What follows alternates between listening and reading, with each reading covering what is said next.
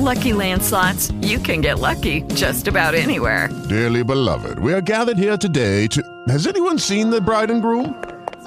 Sorry, we're here. We were getting lucky in the limo and we lost track of time. No, Lucky Land Casino, with cash prizes that add up quicker than a guest registry.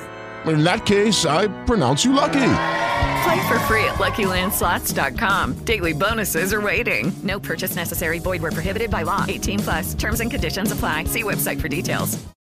With the Lucky Land Slots, you can get lucky just about anywhere.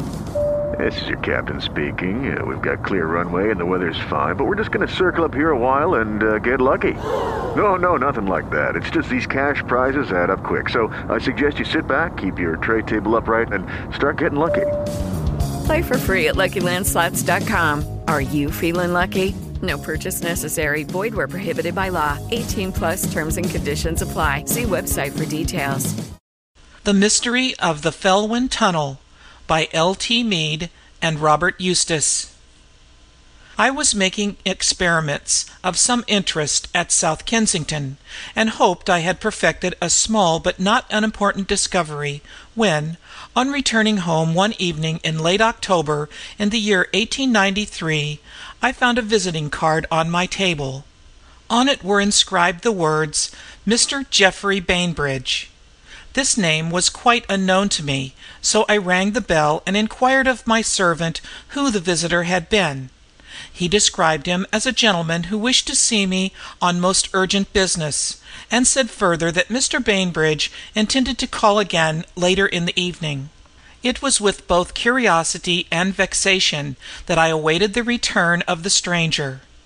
Urgent business with me generally meant a hurried rush to one part of the country or the other.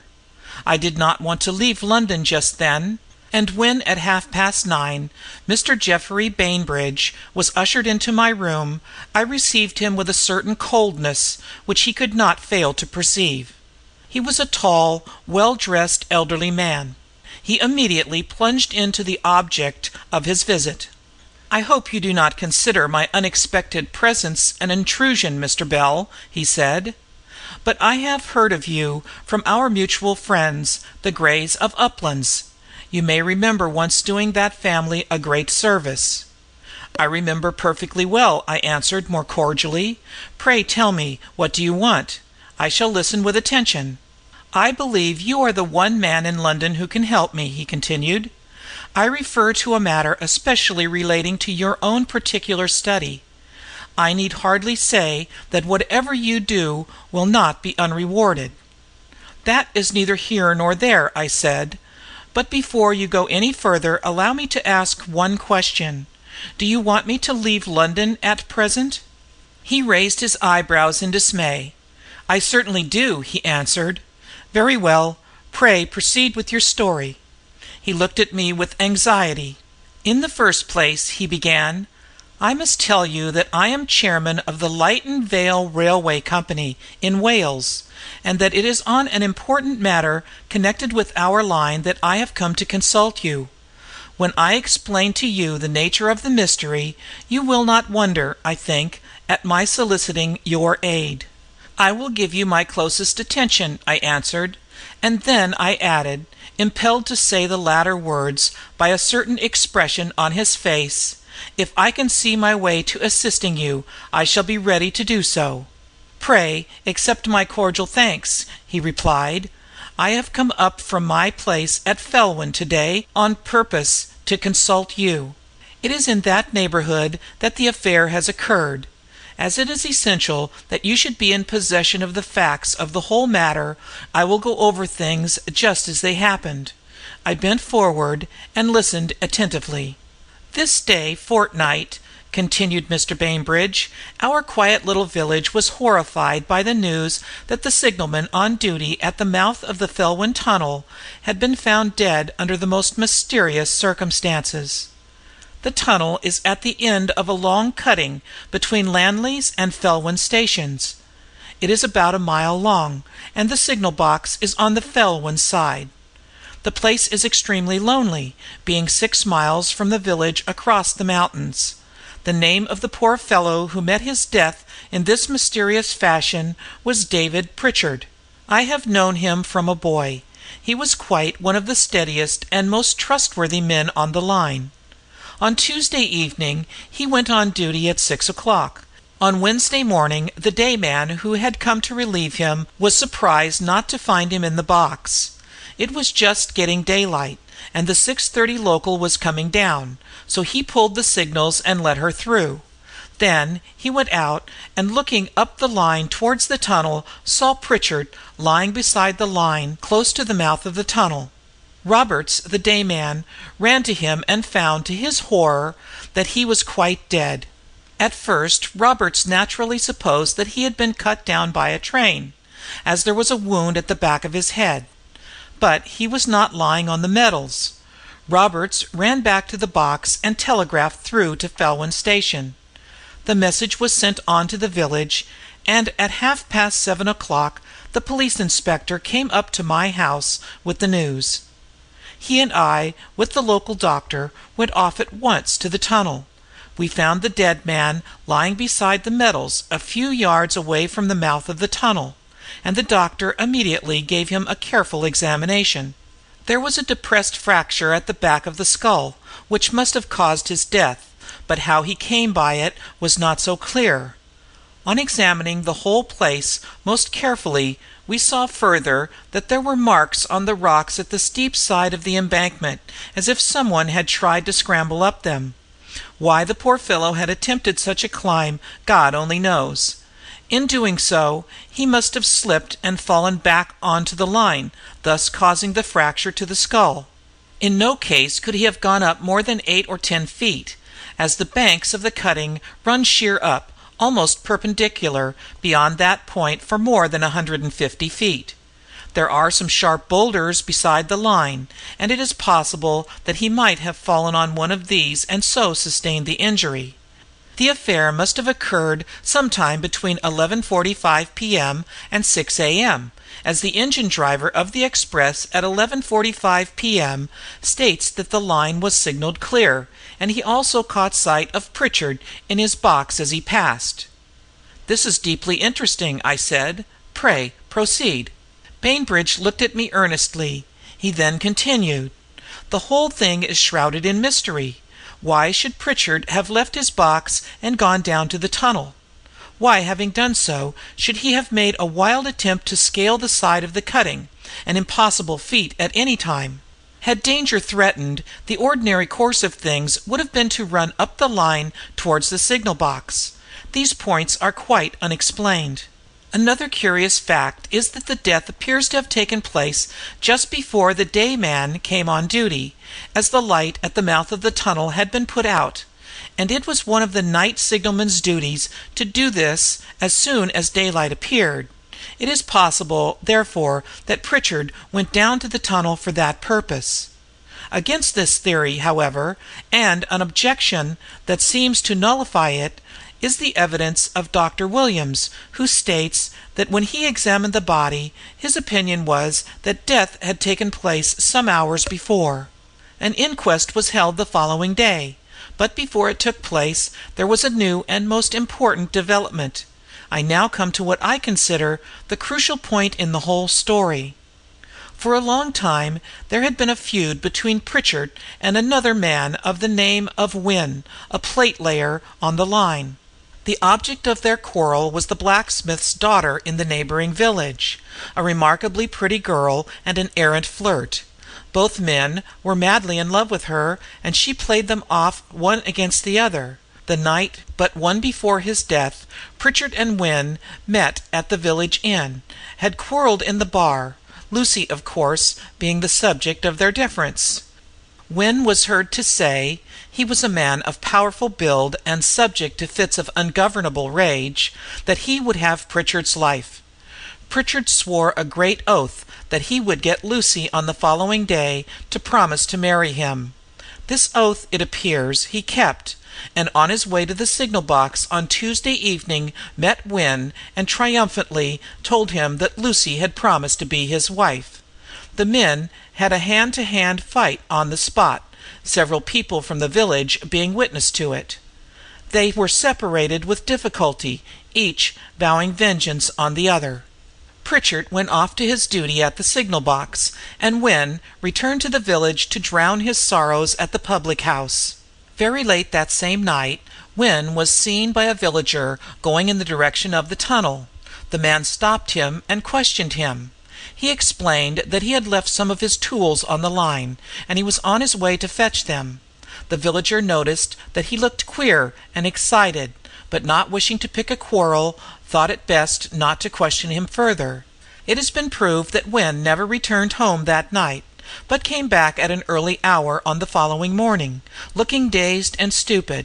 He was arrested on suspicion, and at the inquest the verdict was against him. "Has he given any explanation of his movements?" I asked. "Yes, but nothing that can clear him. As a matter of fact, his tools were nowhere to be seen on the line, nor did he bring them home with him.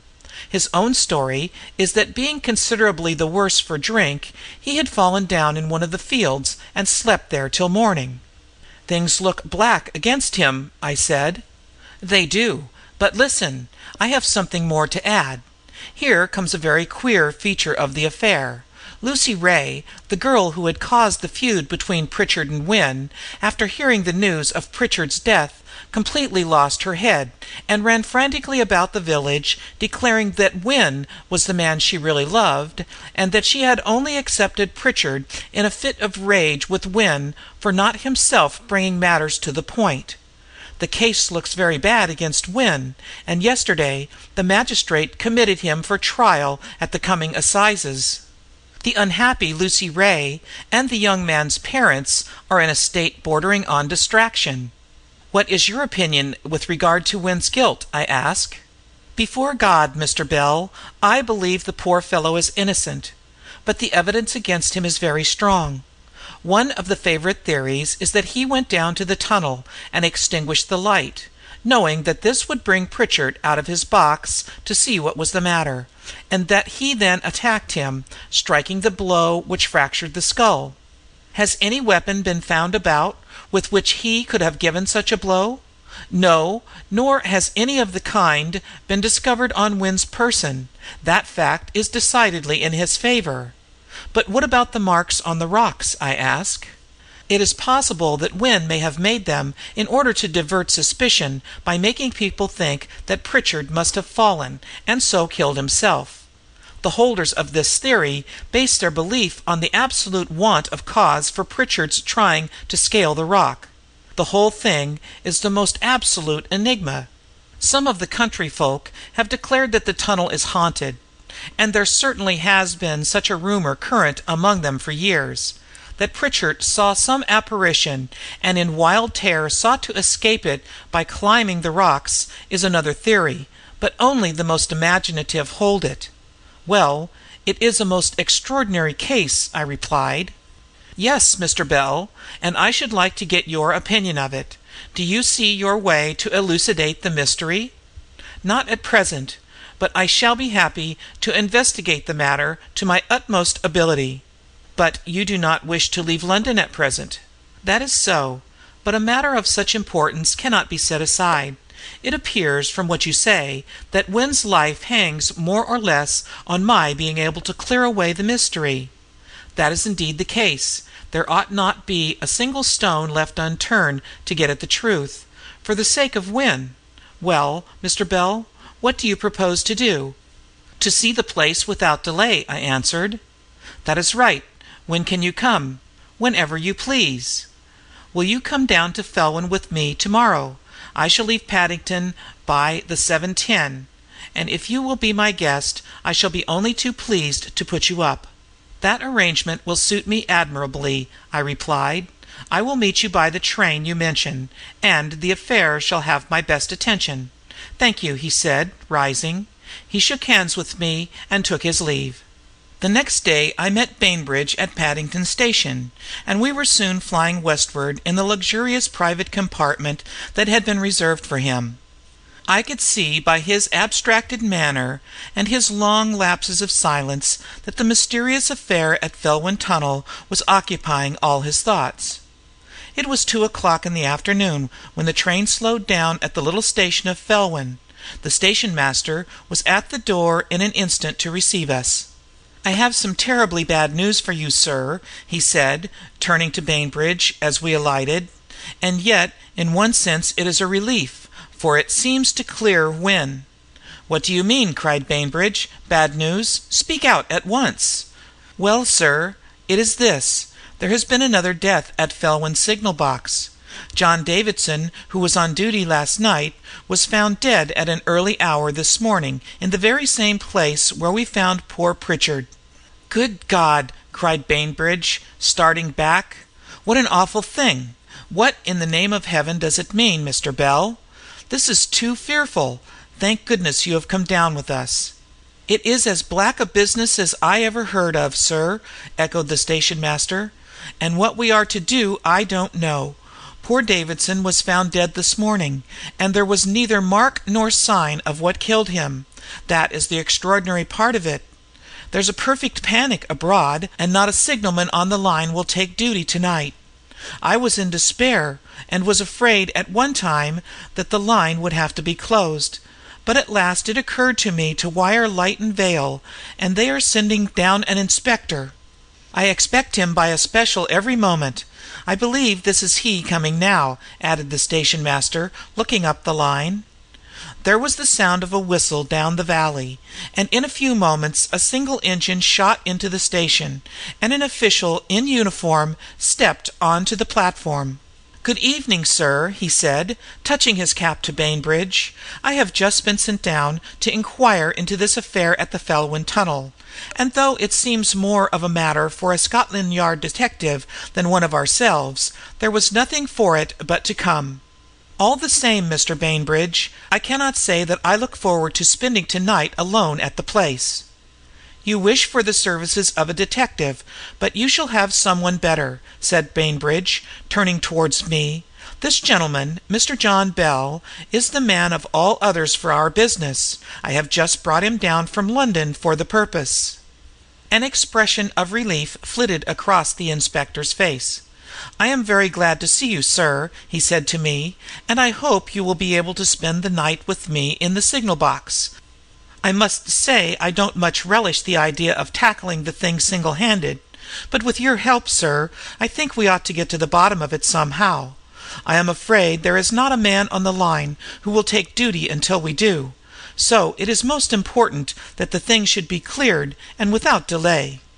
I readily assented to the inspector's proposition, and Bainbridge and I arranged that we should call for him at 4 o'clock at the village inn, and drive him to the tunnel. We then stepped into the wagonette which was waiting for us and drove to Bainbridge's house. Mrs. Bainbridge came out to meet us, and was full of the tragedy. 2 pretty girls also ran to greet their father, and to glance inquisitively at me. I could see that the entire family was in a state of much excitement. "Lucy Ray has just left, father," said the elder of the girls. "We had much trouble to soothe her. She is in a frantic state." "You have heard, Mr. Bell, all about this dreadful mystery?" said Mrs. Bainbridge as she led me towards the dining room. "Yes," I answered. "Your husband has been good enough to give me every particular." "And you have really come here to help us?" "I hope I may be able to discover the cause," I answered. "It certainly seems most extraordinary," continued Mrs. Bainbridge. "My dear," she continued, turning to her husband, "you can easily imagine the state we were all in this morning when the news of the second death was brought to us." "For my part," said Ella Bainbridge, "I am sure that Felwyn Tunnel is haunted. The villagers have thought so for a long time, and this second death seems to prove it, does it not?" Here she looked anxiously at me. "I can offer no opinion," I replied, "until I have sifted the matter thoroughly." "Come, Ella, don't worry Mr. Bell," said her father. "If he is as hungry as I am, he must want his lunch." We then seated ourselves at the table and commenced the meal. Bainbridge, although he professed to be hungry, was in such a state of excitement that he could scarcely eat. Immediately after lunch he left me to the care of his family and went into the village. "It is just like him," said Mrs. Bainbridge. "He takes these sort of things to heart dreadfully. He is terribly upset about Lucy Ray, and also about the poor fellow Wynne. It is certainly a fearful tragedy from first to last." "Well, at any rate," I said, "this fresh death will upset the evidence against Wynne." "I hope so. There is some satisfaction in the fact. Well, Mr. Bell, I see you have finished your lunch. Will you come into the drawing room?" I followed her into a pleasant room overlooking the valley of the Lytton. By and by Bainbridge returned, and soon afterwards the dog cart came to the door. My host and I mounted. Bainbridge took the reins, and we started off at a brisk pace. "Matters get worse and worse," he said the moment we were alone. "If you don't clear things up tonight, Bell, I say frankly that I cannot imagine what will happen." We entered the village, and as we rattled down the ill-paved streets I was greeted with curious glances on all sides. The people were standing about in groups, evidently talking about the tragedy and nothing else. Suddenly, as our trap bumped noisily over the paving stones, a girl darted out of one of the houses and made frantic motions to Bainbridge to stop the horse. He pulled the mare nearly up on her haunches, and the girl came up to the side of the dog cart. "You have heard it," she said, speaking eagerly and in a gasping voice. "The death which occurred this morning will clear Stephen Wynne, won't it, Mr. Bainbridge? It will, you are sure, are you not?" "It looks like it, Lucy, my poor girl," he answered. "But there, the whole thing is so terrible that I scarcely know what to think." She was a pretty girl with dark eyes, and under ordinary circumstances must have had the vivacious expression of face and the brilliant complexion which so many of her countrywomen possess. But now her eyes were swollen with weeping, and her complexion more or less disfigured by the agony she had gone through. She looked piteously at Bainbridge, her lips trembling. The next moment she burst into tears. "Come away, Lucy," said a woman who had followed her out of the cottage. "Fie, for shame! Don't trouble the gentleman. Come back and stay quiet." "I can't, mother, I can't," said the unfortunate girl. "If they hang him, I'll go clean off my head. Oh, Mr. Bainbridge, do say that the second death has cleared him." "I have every hope that it will do so, Lucy," said Bainbridge. "But now don't keep us, there's a good girl. Go back into the house. This gentleman has come down from London on purpose to look into the whole matter. I may have good news for you in the morning." The girl raised her eyes to my face with a look of intense pleading. "Oh, I have been cruel and a fool, and I deserve everything," she gasped. "But, sir, for the love of heaven, try to clear him." I promised to do my best.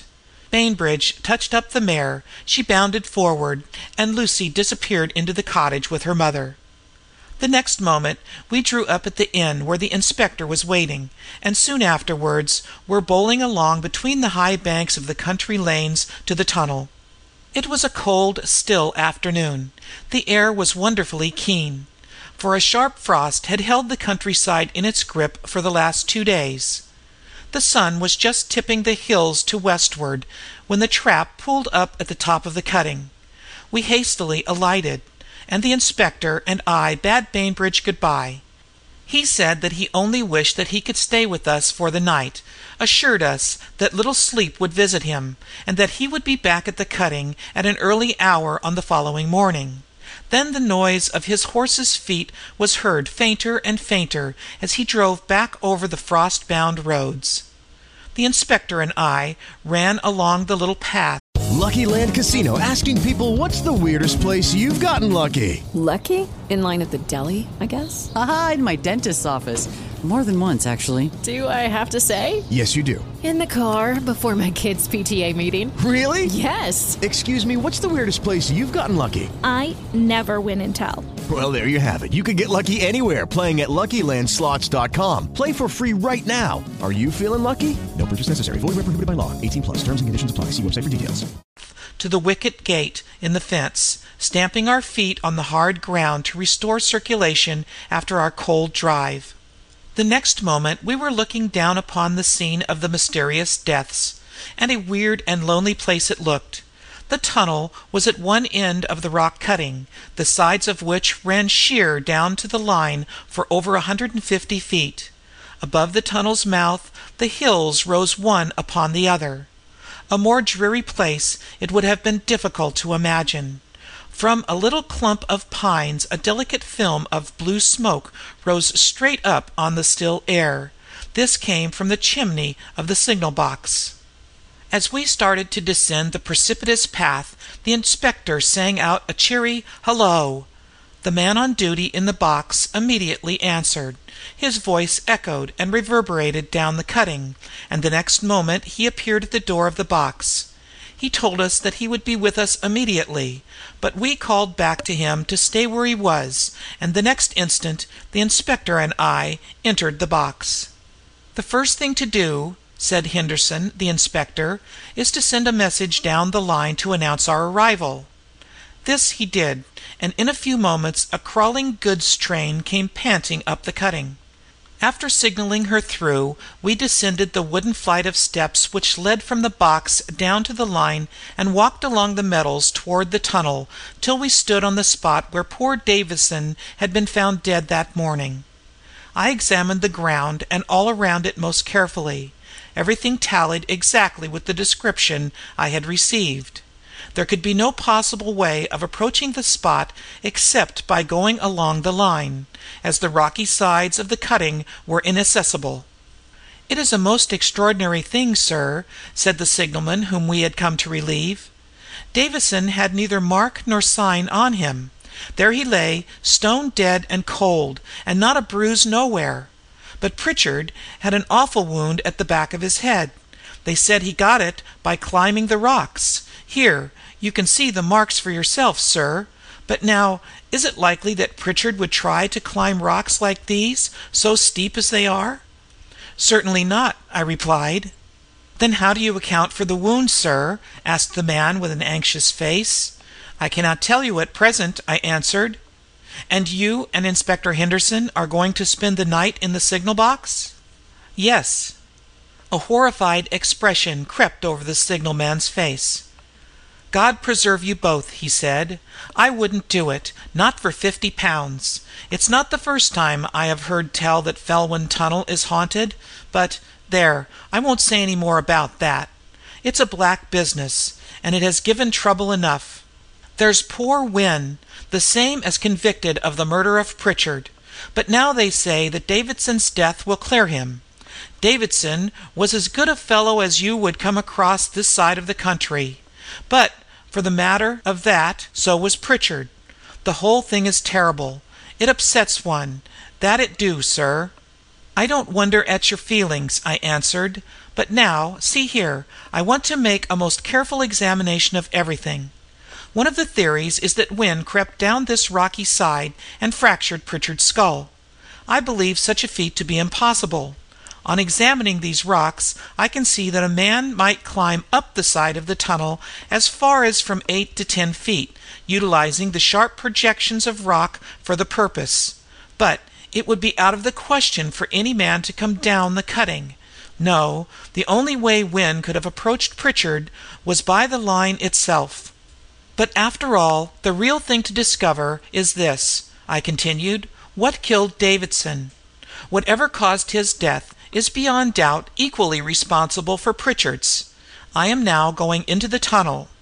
Inspector Henderson went in with me. The place struck damp and chill. The walls were covered with green, evil-smelling fungi, and through the brickwork the moisture was oozing and had trickled down in long lines to the ground. Before us was nothing but dense darkness. When we reappeared, the signalman was lighting the red lamp on the post, which stood about 5 feet from the ground, just above the entrance to the tunnel. "Is there plenty of oil?" asked the inspector. "Yes, sir, plenty," replied the man. "Is there anything more I can do for either of you gentlemen?" he asked, pausing, and evidently dying to be off. "Nothing," answered Henderson. "I will wish you a good evening." "Good evening to both of you," said the man. He made his way quickly up the path and was soon lost to sight. Henderson and I returned to the signal box. By this time it was nearly dark. "How many trains pass in the night?" I asked the inspector. "There's the 10:20 down express," he said. "It will pass here at about 10:40. Then there's the 11:45 up, and then not another train till the 6:30 local tomorrow morning. "We shan't have a very lively time," he added. I approached the fire and bent over it, holding out my hands to try to get some warmth into them. "It will take a good deal to persuade me to go down to the tunnel, whatever I may see there," said the man. "I don't think, Mr. Bell, I am a coward in any sense of the word, but there's something very uncanny about this place, right away from the rest of the world. I don't wonder one often hears of signalmen going mad in some of these lonely boxes. Have you any theory to account for these deaths, sir?" "Not at present," I replied. "This second death puts the idea of Pritchard being murdered quite out of court," he continued. "I am sure of it," I answered. "And so am I, and that's one comfort," continued Henderson. "That poor girl, Lucy Ray, although she was to be blamed for her conduct, is much to be pitied now. And as to poor Wynne himself, he protests his innocence through thick and thin. He was a wild fellow, but not the sort to take the life of a fellow creature. I saw the doctor this afternoon while I was waiting for you at the inn, Mr. Bell, and also the police sergeant. They both say that they do not know what Davidson died of. There was not the least sign of violence on the body." "Well, I am as puzzled as the rest of you," I said. "I have one or two theories in my mind, but none of them will quite fit the situation." The night was piercingly cold, and although there was not a breath of wind, the keen and frosty air penetrated the lonely signal box. We spoke little, and both of us were doubtless absorbed in our own thoughts and speculations. As to Henderson, he looked distinctly uncomfortable, and I cannot say that my own feelings were too pleasant. Never had I been given a tougher problem to solve, and never had I been so utterly at my wits' end for a solution. Now and then the inspector got up and went to the telegraph instrument, which intermittently clicked away in its box.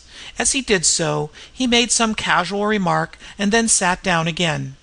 After the 10:40 had gone through, there followed a period of silence which seemed almost oppressive. All at once the stillness was broken by the whir of an electric bell, which sounded so sharp in our ears that we both started. Henderson rose. "That's the 11:45 coming," he said, and going over to the three long levers, he pulled two of them down with a loud clang. The next moment, with a rush and a scream, the express tore down the cutting. The carriage lights streamed past in a rapid flash. The ground trembled. A few sparks from the engine whirled up into the darkness, and the train plunged into the tunnel. "And now," said Henderson, as he pushed back the levers, "not another train till daylight. My word, it is cold." It was intensely so. I piled some more wood on the fire, and turning up the collar of my heavy ulster, sat down at the end of the bench and leant my back against the wall. Henderson did likewise. We were neither of us inclined to speak. As a rule, whenever I have any night work to do, I am never troubled with sleeplessness, but on this occasion I felt unaccountably drowsy. I soon perceived that Henderson was in the same condition. "Are you sleepy?" I asked him. "Dead with it, sir," was his answer, "but there's no fear, I won't drop off."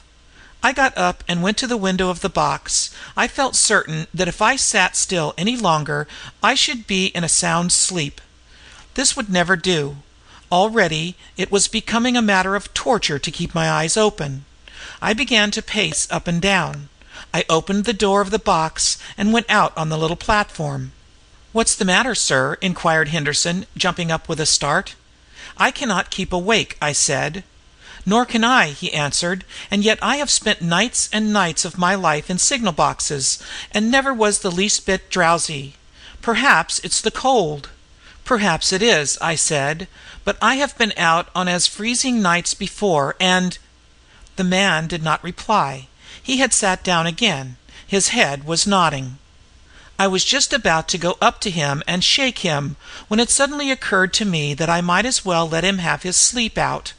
I soon heard him snoring, and he presently fell forward in a heap on the floor. By dint of walking up and down, I managed to keep from dropping off myself, and in torture which I shall never be able to describe, the night wore itself away. At last, towards morning, I awoke Henderson. "You have had a good nap," I said. "But never mind, I have been on guard and nothing has occurred." "Good God, have I been asleep?" cried the man. "Sound," I answered. "Well, I never felt anything like it," he replied. "Don't you find the air very close, sir?" "No," I said, "it's as fresh as possible. It must be the cold." "I'll just go have a look at the light at the tunnel," said the man. "It will rouse me." He went to the little platform, whilst I bent over the fire and began to build it up. Presently he returned with a scared look on his face. I could see by the light of the oil lamp which hung on the wall that he was trembling. "Mr. Bell," he said, "I believe there is somebody or something down at the mouth of the tunnel now." As he spoke he clutched me by the arm. "Go and look," he said. "Whoever it is put out the light." "Put out the light?" I cried. "Why, what's the time?" Henderson pulled out his watch. "Thank goodness, most of the night is gone," he said. "I didn't know it was so late. It's 5:30." "Then the local is not due for an hour yet," I said. "No, but who should put out the light?" cried Henderson. I went to the door, flung it open and looked out. The dim outline of the tunnel was just visible looming through the darkness, but the red light was out. "What the dickens does it mean, sir?" gasped the inspector. "I know the lamp had plenty of oil in it. Can there be any one standing in front of it, do you think?" We waited and watched for a few moments, but nothing stirred. "Come along," I said. "Let's go down together and see what it is." "I don't believe I can do it, sir. I really don't." "Nonsense," I cried. "I shall go down alone if you won't accompany me. Just hand me my stick, will you?"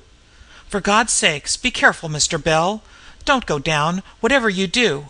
I expect this is what happened before, and the poor fellows went down to see what it was and died there. There's some devilry at work, that's my belief." "That is as it may be," I answered shortly, "but we certainly shall not find out by stopping here. My business is to get to the bottom of this, and I am going to do it. That there is danger of some sort I have very little doubt, but danger or not, I am going down. If you'll be warned by me, sir, you'll just stay quietly here." "I must go down and see the matter out," was my answer. "Now listen to me, Henderson. I see that you are alarmed, and I don't wonder. Just stay quietly where you are and watch. But if I call, come at once. Don't delay a single instant. Remember, I am putting my life in your hands. If I call come, just come to me as quick as you can, for I may want help. Give me that lantern." He unhitched it from the wall, and taking it from him, I walked cautiously down the steps on to the line. I still felt curiously, unaccountably drowsy and heavy. I wondered at this, for the moment was such a critical one as to make almost any man wide awake. Holding the lamp high above my head, I walked rapidly along the line. I hardly knew what I expected to find. Cautiously along the metals I made my way, peering right and left until I was close to the fatal spot where the bodies had been found. An uncontrollable shudder passed over me. The next moment, to my horror, without the slightest warning, the light I was carrying went out, leaving me in total darkness. I started back, and stumbling against one of the loose boulders, reeled against the wall and nearly fell. What was the matter with me? I could hardly stand. I felt giddy and faint, and a horrible sensation of great tightness seized me across the chest. A loud ringing noise sounded in my ears. Struggling madly for breath, and with fear of impending death upon me, I turned and tried to run from a danger I could neither understand nor grapple with. But before I had taken 2 steps, my legs gave way from under me, and uttering a loud cry, I fell insensible to the ground. Out of an oblivion which, for all I knew, might have lasted for moments or centuries, a dawning consciousness came to me. I knew that I was lying on hard ground, that I was absolutely incapable of realizing, nor had I the slightest inclination to discover, where I was. All I wanted was to lie quite still and undisturbed. Presently I opened my eyes. Someone was bending over me, looking into my face. "Thank God, he is not dead," I heard in whispered tones. Then, with a flash, memory returned to me. "What has happened?" I asked. "You may well ask that, sir," said the inspector gravely. "It has been touch and go with you for the last quarter of an hour, and a near thing for me too." I sat up and looked around me. Daylight was just beginning to break, and I saw that we were at the bottom of the steps that led up to the signal box. My teeth were chattering with the cold, and I was shivering like a man with ague. "I am better now," I said. "Just give me your hand." I took his arm, and holding the rail with the other hand, staggered up into the box and sat down on the bench. "Yes, it has been a near shave," I said, "and a big price to pay for solving a mystery." "Do you mean to say you know what it is?" asked Henderson eagerly. "Yes," I answered, "I think I know now. But first tell me, how long was I unconscious?" "A good bit over a half an hour, sir, I should think. As soon as I heard you call out, I ran down as you told me, but before I got to you I nearly fainted. I never had such a horrible sensation in my life. I felt as weak as a baby. But I just managed to seize you by the arms and drag you along the line to the steps, and that was about all I could do." "Well, I owe you my life," I said. "Just hand me that brandy flask. I shall be better for some of its contents." I took a long pull. Just as I was laying the flask down, Henderson started from my side. "There!" he cried. "The 6:30 is coming." The electric bell at the instrument suddenly began to ring. "Ought I let her go through, sir?" he inquired. "Certainly," I answered. "That is exactly what we want." "Oh, she will be all right." "No danger to her, sir?" "None. Let her go through." He pulled the lever, and the next moment the train tore through the cutting. "Now I think it will be safe to go down again," I said. "I believe I shall be able to get to the bottom of this business." Henderson stared at me aghast. "Do you mean that you are going down again to the tunnel?" he gasped. "Yes," I said. "Give me those matches. You had better come too. I don't think there will be any danger now, and there is daylight, so we can see what we are about." The man was very loath to obey me, but at last I managed to persuade him.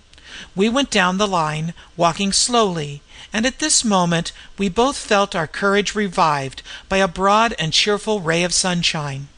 "We must advance cautiously," I said, "and be ready to run back at a moment's notice." "God knows, sir, I think we are running a great risk," panted poor Henderson. "And if that devil, or whatever else it is, should happen to be about, why, daylight or no daylight—" "Nonsense, man," I interrupted. "If we are careful, no harm will happen to us now. Ah, and here we are." We had reached the spot where I had fallen. "Just give me a match, Henderson." He did so, and I immediately lit the lamp. Opening the glass of the lamp, I held it close to the ground and passed it to and fro. Suddenly the flame went out. "Don't you understand now?" I said, looking up at the inspector. "No, I don't, sir," he replied with a bewildered expression. Suddenly, before I could make an explanation, we both heard shouts from the top of the cutting, and looking up I saw Bainbridge hurrying down the path. He had come in the dog cart to fetch us. "Here's the mystery," I cried as he rushed up to us, "and a deadlier scheme of Dame Nature's to frighten and murder poor humanity I have never seen." As I spoke, I lit the lamp again, and held it just above a tiny fissure in the rock. It was at once extinguished. "What is it?" said Bainbridge, panting with excitement. "Something that very nearly finished me," I replied. "Why, this is a natural escape of choke damp. Carbonic acid gas, the deadliest gas imaginable, because it gives no warning of its presence, and it has no smell. It must have collected here during the hours of the night when no train was passing, and gradually rising put out the signal light. The constant rushing of the trains through the cutting all day would temporarily disperse it." As I made this explanation, Bainbridge stood like one electrified, while a curious expression of mingled relief and horror swept over Henderson's face.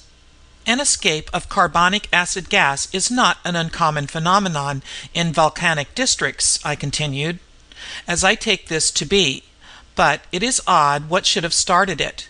It has sometimes been known to follow earthquake shocks when there is a profound disturbance of the deep strata. "It is strange that you should have said that," said Bainbridge, when he could find his voice. "What do you mean?" "Why, that about the earthquake. Don't you remember, Henderson?" he added, turning to the inspector. "We had felt a slight shock all over South Wales about 3 weeks back." "Then that, I think, explains it," I said. "It is evident that Pritchard really did climb the rocks in a frantic attempt to escape the gas, and fell back onto these boulders. The other man was cut down at once, before he had time to fly." "But what is to happen now?" asked Bainbridge. "Will it go on forever? How are we to stop it?" "The fissure ought to be drenched with lime water and then filled up, but all really depends on what is the size of the supply and also the depth. It is an extremely heavy gas, and it would lie at the bottom of the cutting like water. I think there is more here just now than is good for us," I added. "But how," continued Bainbridge, as we moved a few steps from the fatal spot, "do you account for the interval between the first death and the second? The escape must have been intermittent.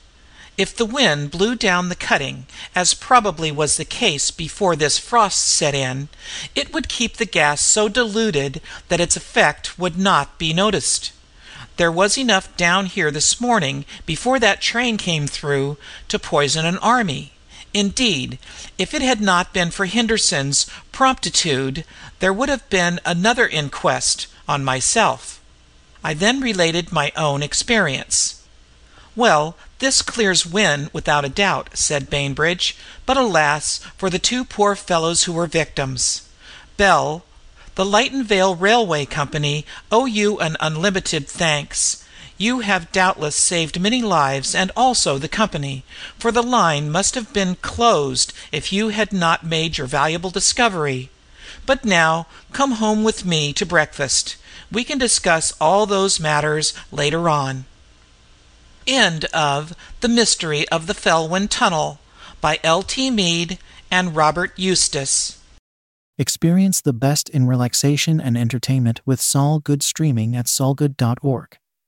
Our extensive library features hundreds of audiobooks, thousands of short stories, original podcasts, and popular sounds for sleep, meditation, and relaxation, all ad-free.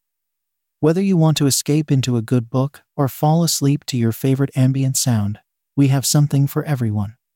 Go to solgood.org to start streaming and discover your new go-to for entertainment and relaxation. That's solgood.org. Experience the best in relaxation and entertainment with Sol Good streaming at solgood.org. Our extensive library features hundreds of audiobooks, thousands of short stories, original podcasts, and popular sounds for sleep, meditation, and relaxation, all ad-free.